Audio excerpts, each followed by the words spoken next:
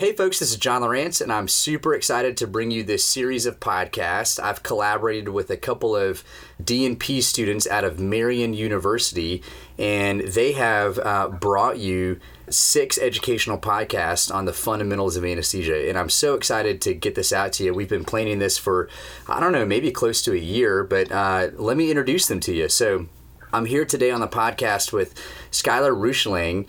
She is a second-year SRNA at Marian University in Indianapolis, Indiana. She attended Ball State University for her undergraduate education, where she earned her BSN in 2013. Skylar went on to work in the medical ICU at a Level 1 trauma center in downtown Indianapolis for 5 years before returning to school to complete her Doctorate of Nursing Practice degree. She is expected to graduate in May of 2020. And Ashley Scheel is also a second-year SRNA at Marian University. She earned her BSN from Purdue University in 2012. Ashley worked as a nurse in the surgical ICU at the Rowdy Bush VA Medical Center in Indianapolis for 6 years before going back to anesthesia school. She is also expected to graduate in May of 2020 with her DNP degree. Skylar and Ashley, welcome to the podcast. Hey, John. Thanks. Hey, John.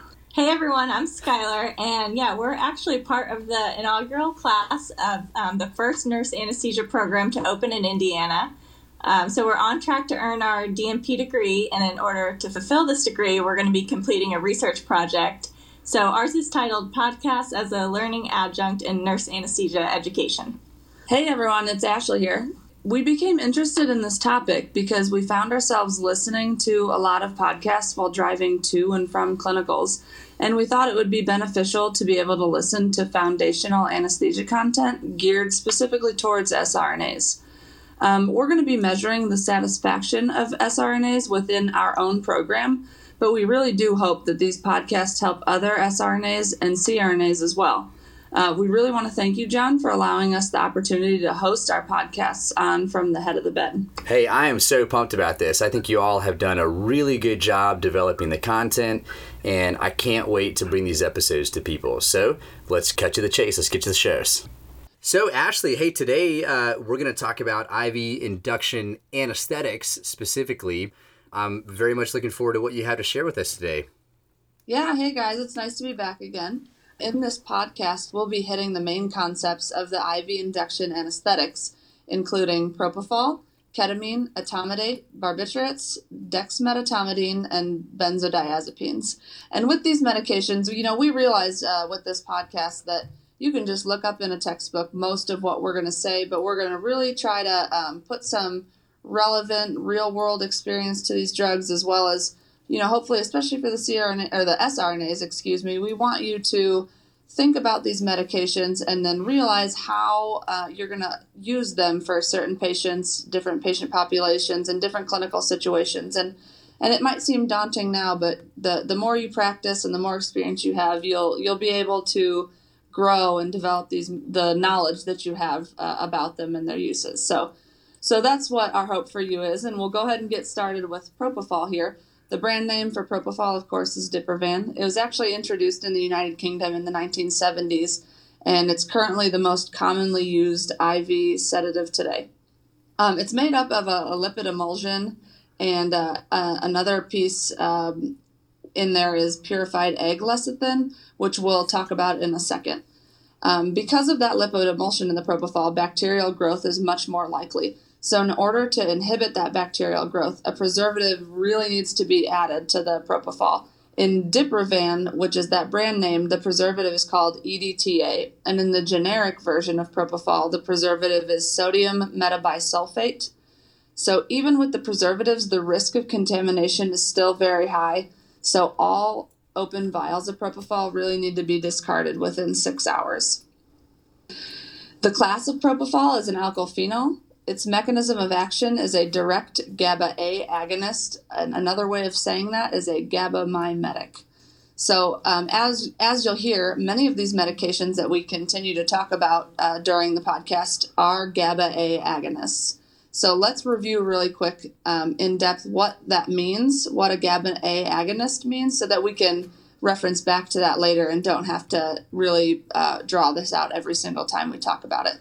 So gamma aminobutyric acid, or GABA, is an inhibitory neurotransmitter, and GABA A is the glycoprotein receptor complex that GABA binds to in order to activate it. So we have GABA is the thing that binds, and GABA A is the receptor it binds to. So in this action, it causes neuronal hyperpolarization of the postsynaptic cell membrane. This action inhibits neuronal cell excitation, which is another way of saying it causes sedation. So in this case, propofol directly stimulates those GABA A receptors and potentiates the action of endogenous GABA.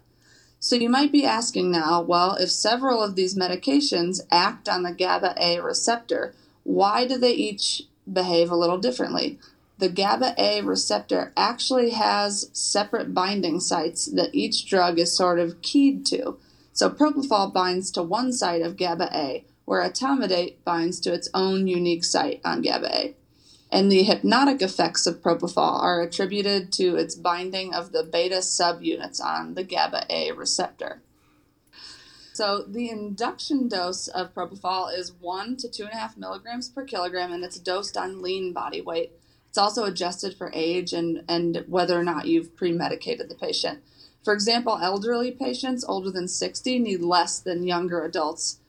Those older patients need about maybe only 1 to 1.75 milligrams per kilogram, and even older patients greater than 80 years old need even less.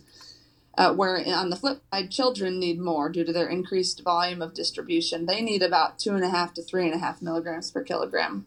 If you're going to run an infusion of propofol, about 50 to 150 mics per kilogram per minute is dosed on total body weight in that situation.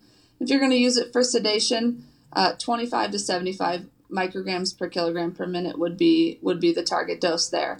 The onset of propofol is less than 30 seconds, and it lasts about 5 to 15 minutes. And that awakening, that awakening after a propofol dose is attributed, if you remember from your pharm class, to rapid redistribution. It's not that it's being cleared that quickly, it's just that it's going to those different tissues in the body, and that's why patients wake up from it. So since we're talking about clearance, then the P450 enzymes in the liver, as well as extrahepatic metabolism, is what clears propofol from the body. And in fact, people with liver disease can clear it at a normal rate because propofol is so efficient in that way. Some cerebral dynamics things to consider are that it decreases the cerebral blood flow, the cerebral oxygen consumption. It decreases intracranial pressure about 30 to 50%, decreases cerebral perfusion pressure, and it decreases intraocular pressure about 30 to 40%. There are no analgesic properties in propofol, but people do often feel a sense of euphoria with its administration. It also has some anti-seizure properties and reduces the duration that a seizure lasts. And then some hemodynamic effects of propofol. It does increase venous dilation. Because of that, you can get a decrease in blood pressure, a decrease in SVR, contractility is decreased, as well as cardiac output, which is significantly decreased in the elderly, a good reason to tie back to why we give less of the propofol on induction. Preload is reduced, and heart rate is also reduced because propofol inhibits the baroreceptor reflex in this situation. Some respiratory effects of propofol, it causes respiratory depression and apnea. It also shifts the CO2 response curve down and to the right, which makes the patient less sensitive to CO2, therefore decreasing their drive to breathe. Propofol also has some minor bronchodilatory properties. And of note, we talked about the difference between the Diprivan, the brand name, and that there's also a generic. Diprivan contains that preservative EDTA, and that preservative does not cause bronchial irritation, whereas it would behoove you if you know you're using the generic version of propofol with the preservative sodium metabisulfate. That is known to cause bronchospasm, especially in asthmatics. So you really want to take that into consideration if that's the type of propofol you're using at your facility. some more things about propofol. The GI effects that it has, it is actually a mild antiemetic.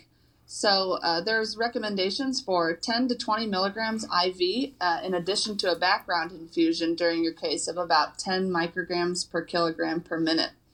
I've read some studies that can be even more advantageous than a dose of 4 milligrams of Zofran even. So seems to be pretty helpful there.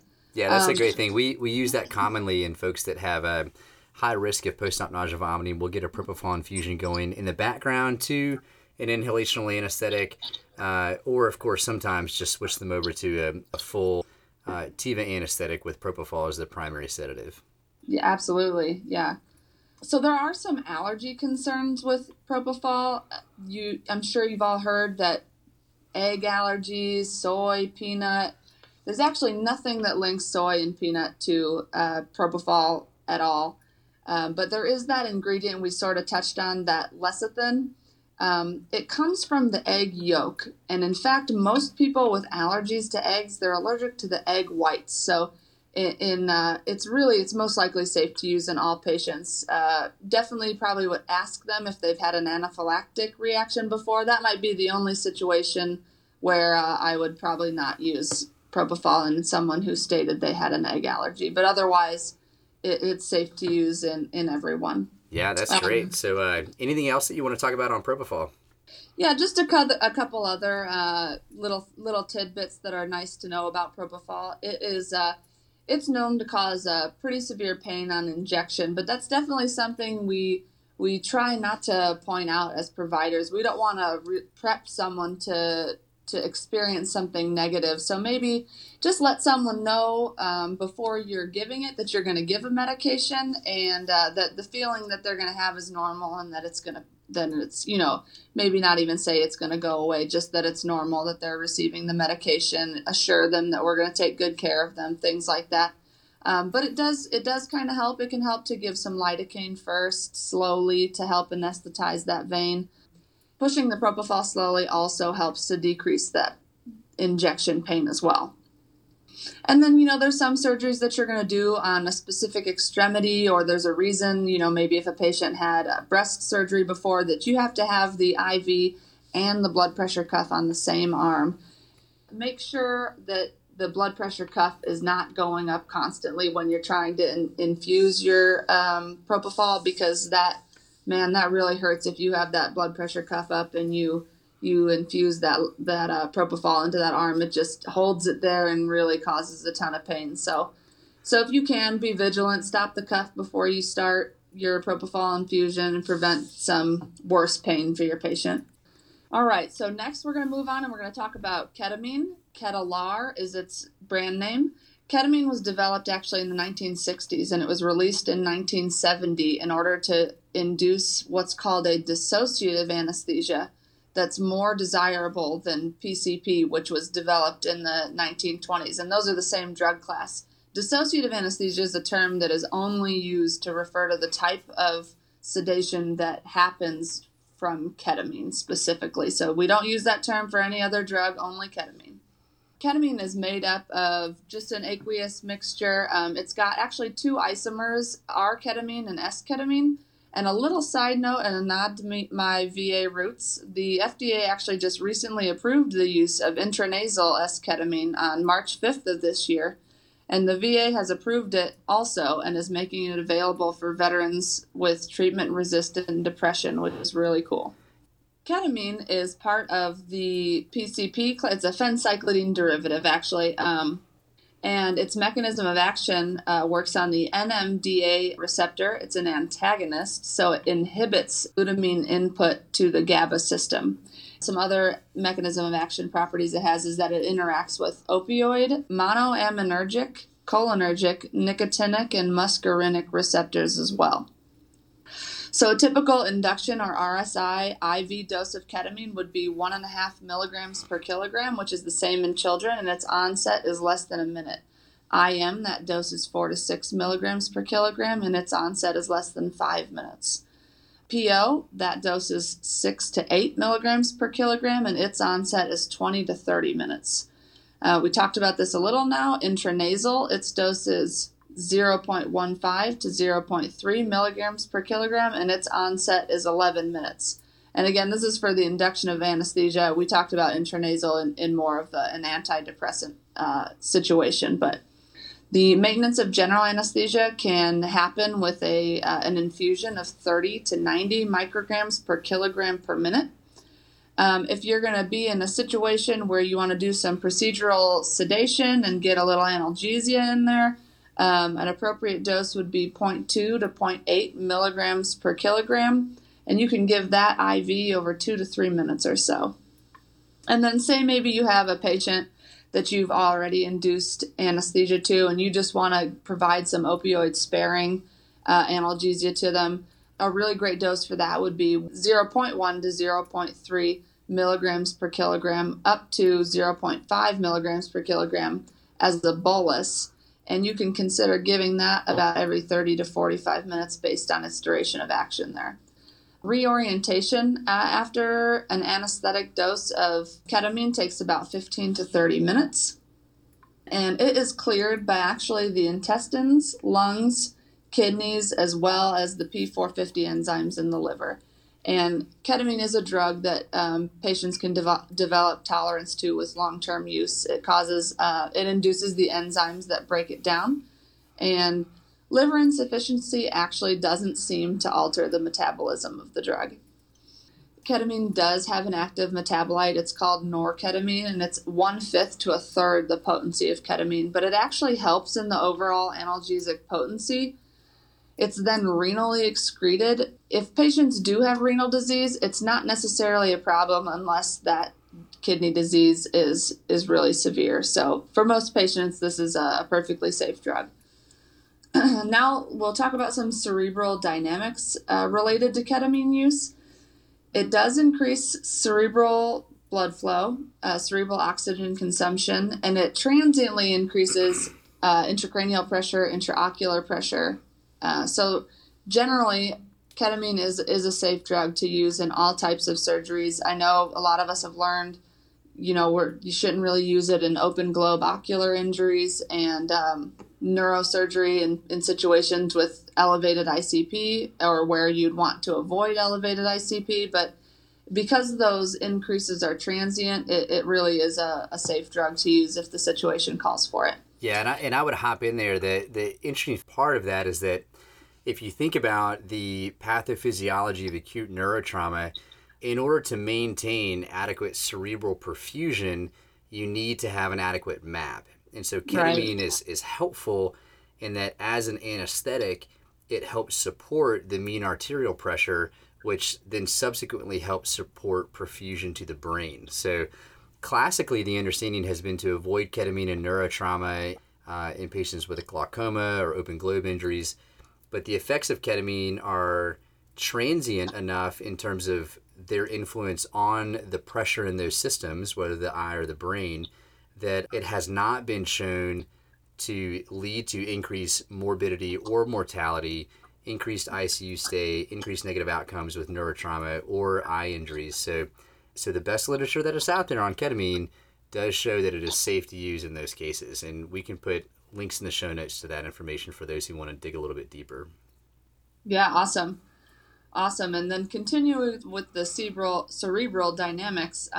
EEG activity is also not suppressed. So that's beneficial too in case evoked potential monitoring or somatosensory evoked potentials are needed during surgery. We're going to talk about that dissociative anesthesia that ketamine produces again. In that situation, the eyes might actually be open and might have nystagmus happening where they move quickly back and forth, and that is normal. Muscle hypertonia can also occur with ketamine administration. Emergence delirium can occur too, where postoperatively they'll have hallucinations and nightmares. Versed can actually help prevent this. In fact, most patients, you should probably give Versed if you're going to choose to give ketamine in order to decrease the incidence of that emergence delirium. The risk for it increases in people older than 15, also in females, patients with psychological disorders already, and in doses greater than 2 milligrams per kilogram. Caution should be taken in patients with increased intracranial pressure, intraocular pressure, that psychiatric disease, and in kids if they're going to have a strabismus repair or other eye surgery, because we talked about that nystagmus. Their eye wouldn't be able to remain still for the surgeon to be able to operate on. So just some cerebral dynamics there. We'll move on to hemodynamics now. Ketamine does cause an increase in heart rate and also in sympathetic nervous system tone.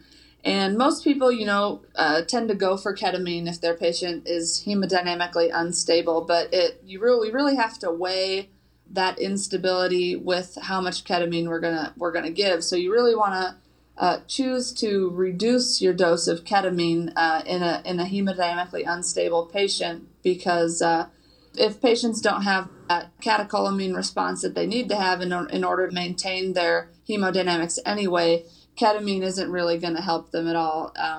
Did you want to speak some more on that, John? Yeah, I think so. This is kind of an interesting point, because I see in clinical practice a lot of folks think, well, if I have a trauma patient who's got an unstable blood pressure, or if I've got a cardiac patient with a low EF that I'm concerned about their blood pressure, I'll just reach for ketamine, and then that should give me a level of comfort in terms of maintaining their blood pressure, which is true. I mean, ketamine is a sympathomimetic. It will help support someone's heart rate and their blood pressure. But the caveat is that if you have someone, say, in an acute hypovolemic shock or acute cardiogenic shock, and they are on the verge of cardiovascular collapse, ketamine is still a great choice for them, but you do need to be cautious with the dosing, and typically reducing the dosing will help prevent a hypotensive response to ketamine. It is a direct myocardial depressant, even though it has some sympathomimetic effects to it. So caution is advised, which would be the same for any of these anesthetic inductions. Trauma anesthesia specialist, the guy I'm thinking of is Richard Dutton, who spent a long time as a trauma anesthesiologist down at Maryland Shock Trauma Center. His go-to induction agent in multi-system trauma was actually propofol, but he just profoundly reduces the dose of that down to about 10% of what your typical induction dose would be. But the point was that it doesn't really matter if it's ketamine, etomidate, or propofol. The point of it is how you use the medication and being cautious with it, and noting that those people that are on the verge of a cardiovascular collapse, you just need to use less of an induction dose that you would typically use in someone with an intact sympathetic neurovascular system. Yeah, that's awesome, John. I really appreciate you adding that in, because it sort of seems like, we as SRNAs, we sort of sometimes learn about these induction drugs in almost like this hierarchy where, you got a stable patient, propofol, not as stable, etomidate, really not stable, ketamine. But you're totally right. It all really depends heavily on how much you give and the other factors that are playing into the situation. And yeah, so I love that you added that. Yeah, I think it's not just that level that we sort of learn about. Yeah, I mean, you learn, in anesthesia school, you learn about the science of anesthesia, and that's based on great information. And I think that's a pretty typical hierarchy that you would refer back to. But as we all know, as we progress in our anesthesia practice, that you really begin to develop the art of anesthesia and gaining that clinical context into how we're doing things. And I would say that we're probably all on that path of continuously learning. So that's why I think this podcast can be super helpful, not only for SRNAs, but for practicing clinicians. So I'm stoked that we're talking about this kind of stuff today. Yeah, awesome. Me too. So back to some hemodynamics about ketamine. It does also cause an increase in cardiac output, an increase in SVR, and also pulmonary vascular resistance. Some respiratory effects of ketamine include bronchodilation. In fact, it's a great medication to use in a patient with status asthmaticus. It does increase oral and pulmonary secretions, which can be a problem. It can lead to laryngospasm potentially. So it can be a good idea to give glycopyrrolate or atropine, which can act as an anti-salagogue in order to dry up some of those secretions. Just remember that those medications will also attribute to your increase in heart rate as well. Ketamine also leaves your respiratory drive intact, as well as the airway, muscles, and tone and reflexes. So those are all positives. Unfortunately, though, ketamine is a moderate to high emetogenic, so a little bit negative in that aspect. Ketamine is, however, unlike some of the other induction anesthetics, a pretty good analgesic. It provides analgesia and is opioid sparing. It can relieve somatic pain, which is skin, tissue, and muscle pain, and it relieves that pain better than visceral pain, actually. It blocks that central sensitization and windup in the dorsal horn of the spinal cord, and it prevents opioid-induced hyperalgesia as well. It's good for burn patients and chronic pain patients as well. Yeah, I think ketamine is a really fascinating drug, and the ones that we're talking about today, because it can be used as an induction agent. It is a dissociative anesthetic that, even as a sole agent, can create states of anesthesia that are compatible with surgical stimulation. So, as you mentioned earlier, that 1.5 milligrams per kilogram dose will put people into a dissociative state of anesthesia. And even though, which can be scary, even though their eyes are still open, they might have nystagmus, they are at a depth of anesthesia that is compatible with surgery. So in that acute trauma patient, performing an induction with ketamine can be a reasonable path. But ketamine is also fascinating in that in the drugs that we're talking about today, it's also the one that has this very powerful analgesic effect and can be a very powerful drug in terms of a multimodal opioid sparing or opioid free anesthetic plan.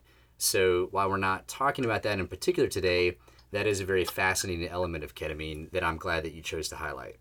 Absolutely, yeah. So we'll hit on etomidate now. Its brand name is Amidate, and it was first derived and synthesized in 1965, and it was introduced first into European practice in 1972.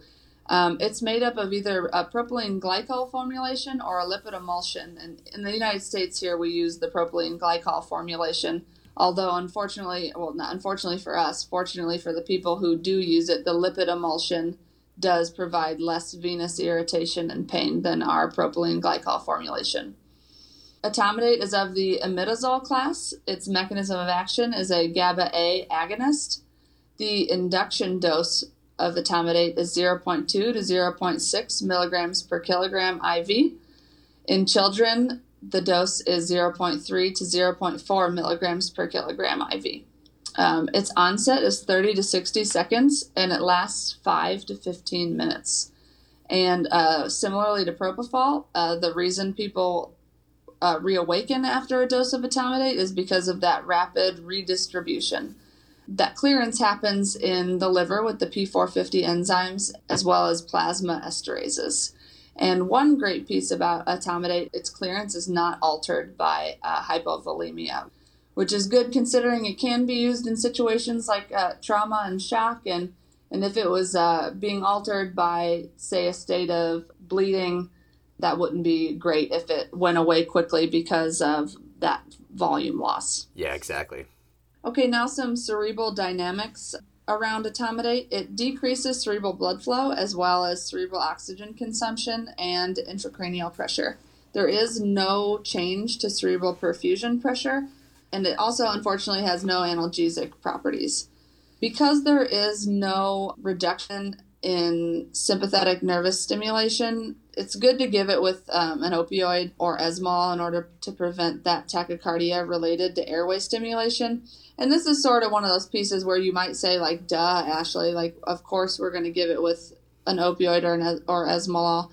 But, you know, you might not. You might have a patient that's unstable and you're not able to do that, where you might actually want the sympathetic nervous stimulation to help you out in a way of supporting blood pressure and heart rate and things like that. So that's sort of a different way to think about the way you would use different medications along with the etomidate during induction. Yeah, that's a great point. Yeah.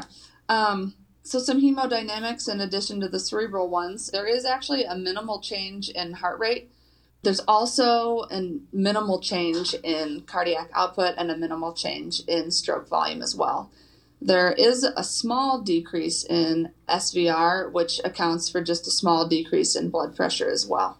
And as we touched on in several of the points before, that usually etomidate is sort of used in more of an unstable patient situation or a trauma and is dose dependent on how unstable your patient may or may not be. So Some respiratory effects to consider is that, of course, etomidate causes respiratory depression and brief apnea. Negative potential side effects of etomidate, there are quite a few with this drug, and because of that, there are providers who do feel strongly that they do or do not really like to use this drug. I don't know if you've seen that, John. There's some preceptors I have that absolutely no matter what, you're not going to use etomidate, and there's people that love it. Yeah, I think so, and I think it has to do with some of these negative side effects that you're planning on telling us about. So let's walk through them, and maybe we'll add some clarity or at least some balance on point with some of these. Yeah, for sure. So some of those are myoclonus. That's that involuntary muscle contraction and not a seizure. And that can happen in up to 70% of the patients that receive etomidate. It also decreases the seizure threshold, which makes having a seizure more likely. And that's for patients with a history of seizures. It does not increase the risk for seizures in patients with no history of them already. Etomidate is known to cause adrenal cortical suppression, and that's because of the 11-beta hydroxylase, which is located in the adrenal medulla. Etomidate actually inhibits that, and it suppresses that adrenal cortical function, and it's the reason that it's not used as an infusion. Many believe that etomidate should be avoided in septic patients and those with adrenal failure, if possible. And there's actually a strong debate over the true effects of adrenal cortical suppression caused by the etomidate and whether or not mortality is increased. There's actually no conclusive research that supports or dismisses this suggestion. Yeah, and I think this is probably one of the main points as to why people avoid etomidate. You know, if you approach etomidate from a conservative perspective and you're concerned about adrenal suppression with etomidate, right? So a lot of people reach for etomidate in states of hemodynamic compromise, and oftentimes that may be a patient who is either in a state of needing critical care medicine or heading in that direction. So you're concerned about how is their body going to respond to the insult of surgery or trauma or sepsis or whatever it may be in the next 24 to 72 hours. So you may think about etomidate in those cases that it might be a great induction agent, but then on the backside, people are concerned about adrenal cortical suppression. And I think you hit it on the head. Actually, there's no good evidence to support or refute the information around that. So this is debated. I know many anesthesia providers will avoid etomidate in cases where they're concerned about the adrenal suppression. However, I also know critical care physicians that say there's not a problem with it and that they routinely use etomidate for inductions in the ICU with critically ill patients because of its favorable hemodynamic parameters on induction. So this is an area of debate, and I would say look into the research deeper than what this podcast can offer to really shape your practice around that. Yeah, absolutely. Great points. So unfortunately, continuing with the negative side effects of etomidate, it is a known emetogenic as well. It causes that nausea and vomiting in the postoperative setting. Another situation is patients that have porphyria. Etomidate should not be used for patients with a history of acute intermittent porphyria. It causes something called ALA synthase induction, which is a dangerous accumulation of heme precursors in these patients. And we won't get into too many deep details, but for that reason, barbiturates, hydralazine, and glucocorticoids should also be avoided in patients with porphyria.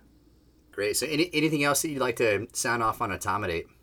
No, I think that pretty much hit it all. So we can go ahead and move on to the barbiturates now. And some examples of those are thiopental, methotrexate, pentobarbital, and phenobarbital. Okay, great. And so, interestingly, thiopental was first introduced in 1934, and it was actually highly criticized during Pearl Harbor. And some suggested that it contributed to more fatal casualties of the servicemen than the enemy's bombs. Wow. Yeah, it obviously went on to be used extensively until the creation of propofol, and since 2011, it has stopped being marketed in the United States.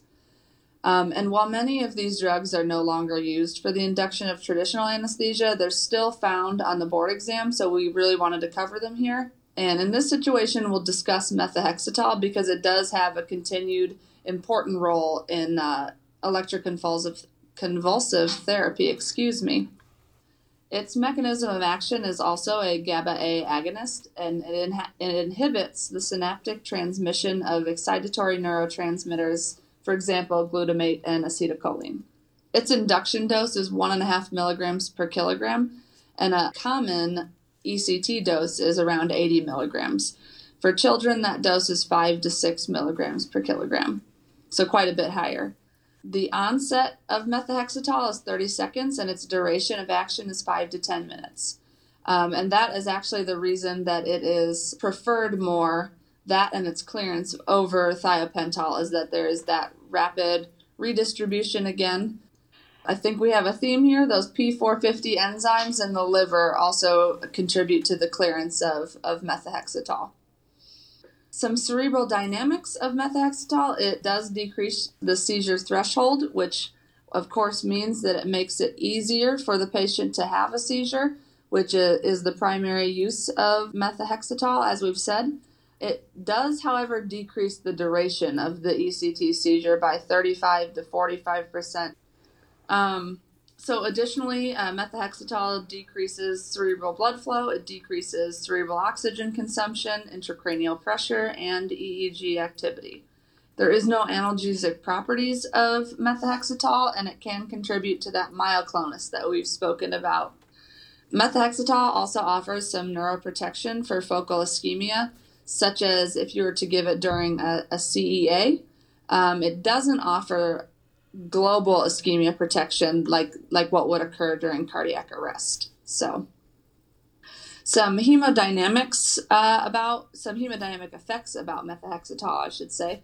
It does increase venous dilation and causes some hypotension. It causes an increase in heart rate because of reflex tachycardia, and this occurs because of a preserved baroreceptor reflex. And this combination is harmful in patients with CAD and hypovolemia due to increased myocardial oxygen consumption, actually. Some decreases in hemodynamics are sympathetic nervous system outflow, decrease in preload, in contractility, in cardiac output, and as I've said, in MAP. And that hypotension that occurs is less than that's caused by propofol.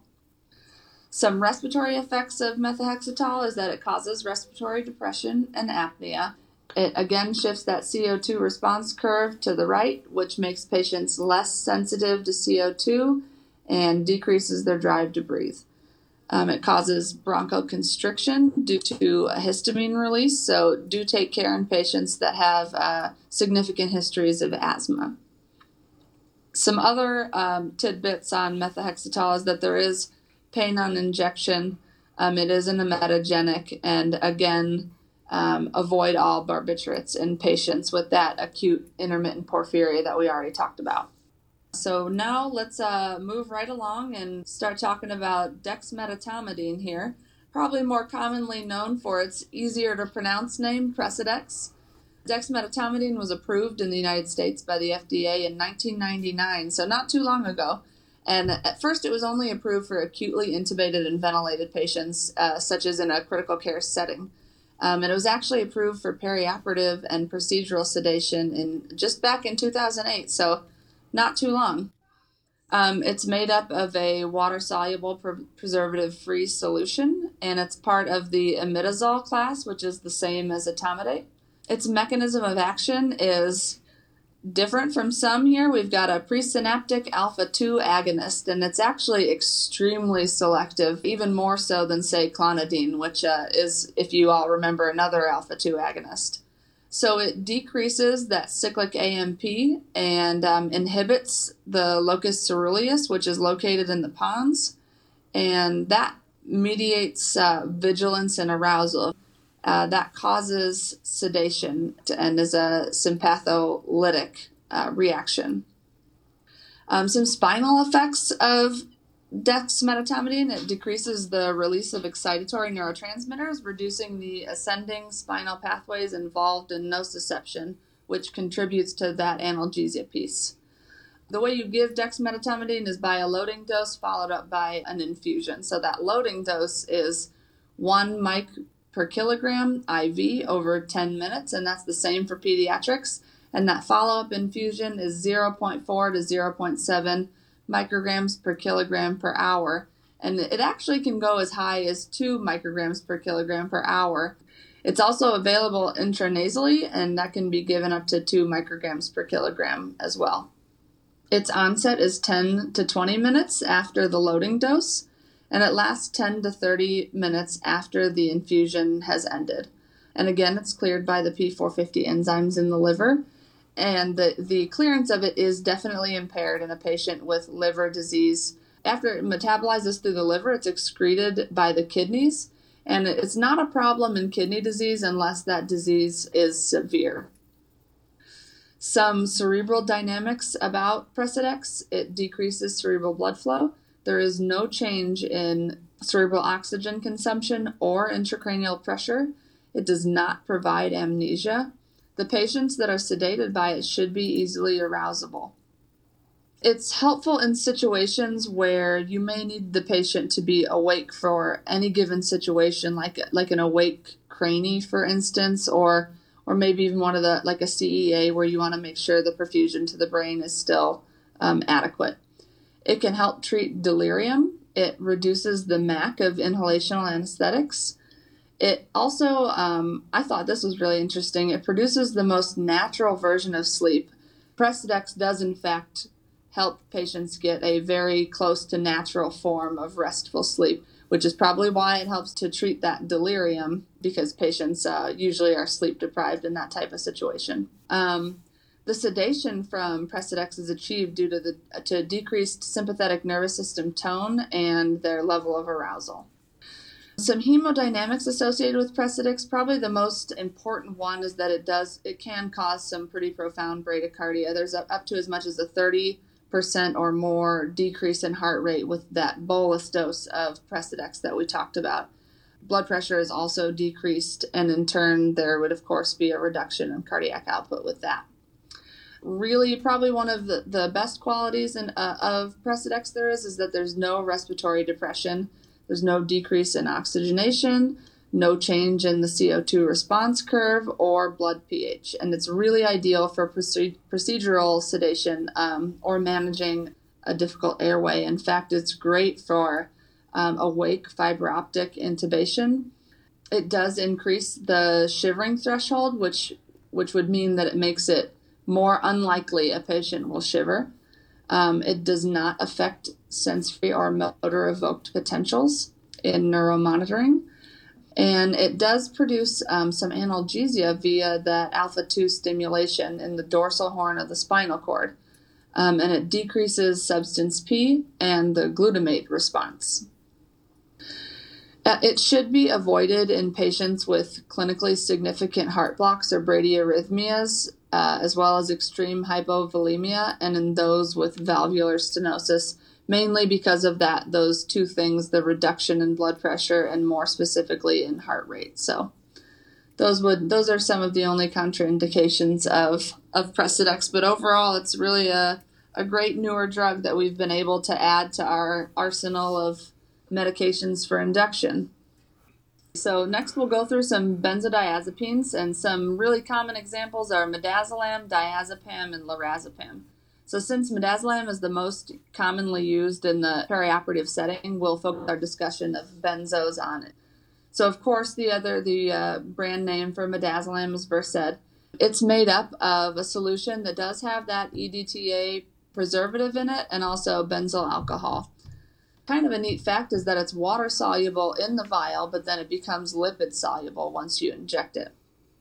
Versed is a GABA-A agonist, and it increases the frequency of channel opening, causing that neuronal hyperpolarization, just like the other GABA agonists.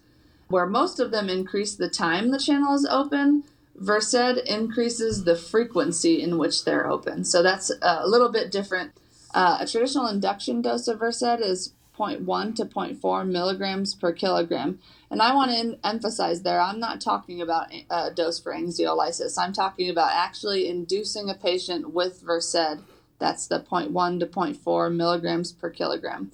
A traditional dose for anxiolysis would just be straight up 0.5 to 2 milligrams. Versed also can help prevent PONV, and that dose would just be 1 milligram anytime after induction can help with that. A sedation dose would be 0.01 to 0.1 milligrams per kilogram. And PO in children, that's often given, and it is 0.5 to 1 milligrams per kilogram. The onset of Versed is 30 to 60 seconds, and it lasts about 20 to 60 minutes. And again, it's cleared by the P450 enzymes in the liver and in the intestines as well. Versed does have an active metabolite. It's called 1-hydroxymidazolam, and it is half the potency of Versed. It is rapidly inactivated by the kidneys, so it's really not usually an issue, again, unless that renal failure is very significant, in which case it would cause a profound sedation. So I'm going to go through some of the effects just like I have with the other drugs, and I want you to note that all the effects that we're about to discuss, again, refer back to that induction dose of Versed and not necessarily an anxiolytic dose. Those effects are very minimal. So some cerebral dynamics. Cerebral blood flow is decreased as well as cerebral oxygen consumption, but cerebral perfusion pressure is maintained. Versed does not provide any analgesia, but very unique to this benzo class, it does provide anterograde amnesia, not retrograde. There is no medication that exists that can erase past formed memories, so that amnesia, that anterograde amnesia, lasts about 1 to 2 hours after an anesthetic dose is given. Versed is used as a great anticonvulsant as well as an antispasmodic, and of course we've talked about already an anxiolytic. And traditionally, I think it was really given to almost every single patient preoperatively. Now, really more consideration is given toward factors like age with regards to prolonged sedation, slow emergence, and the risk for post-op cognitive dysfunction. The levels of anxiety the patient might have preoperatively, as well as their ASA status, how sick they are, and the type and length of the procedure. For example, it's not given quite as much in an outpatient setting because you want to get those patients awake and reoriented and be able to have a quicker turnaround times. So it's beneficial to take these things into consideration instead of just giving it to nearly everyone like we kind of used to do. Yeah, I think that's a great point. When I started in anesthesia school, it was like, 2 Versed was the plan with just about everybody. But I think as you progress, it's important to realize that, hey, this does actually have implications, not just for pre-op into the OR, but for emergence and what's going to happen with that patient throughout the rest of the day. So it can lead to emergence delirium, especially with older folks, where we're really concerned about postoperative cognitive dysfunction. And then as you highlighted, I think that's excellent to talk about the outpatient setting and the throughput of those patients. They're looking to get home, and we don't want to delay that time. So oftentimes, your anxiolysis is just left up to your classy personality and your ability to calm people down with your incredible skills as an anesthetist and communicator, and we'll skip the Versed. Absolutely. I definitely kind of err on that route. I definitely in my practice don't think I give as much Versed as I've heard in the past, or maybe as some other providers do. So some hemodynamic effects of those induction doses of Versed include a small amount of decreased SVR and blood pressure. All right, and then some respiratory effects of Versed. It does cause respiratory depression in those induction doses. It also causes a reduction in muscle tone and in the upper airway specifically. And then even so, in anxiolytic doses, opioids potentiate that respiratory depression. So if you were going to do more of like maybe a conscious sedation type case, and you're going to give someone 2 milligrams of Versed and then thinking you're going to hit them with what seems like a normal dose of some fentanyl, you really might cause more respiratory depression than you were hoping for. So better to err on the side of caution with opioids in addition to Versed.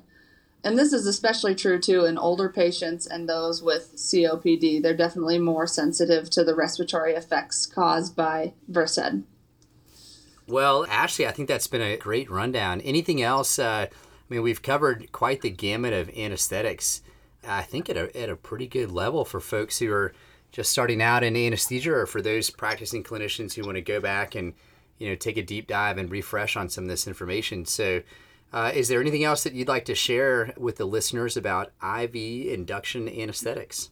Yeah, thanks. I just wanted to kind of reiterate there, like what we said at the beginning, that hopefully this provided sRNAs and cRNAs alike with that information on these induction agents and gives them some room to grow and things to think about in the ways that we use these medications and the different situations and patient populations that we use them in, and can be a little bit of a refreshing way to look at these drugs as opposed to reading in a textbook about them. So yeah, I just want to thank you again, John, for hosting me here, and I appreciate it.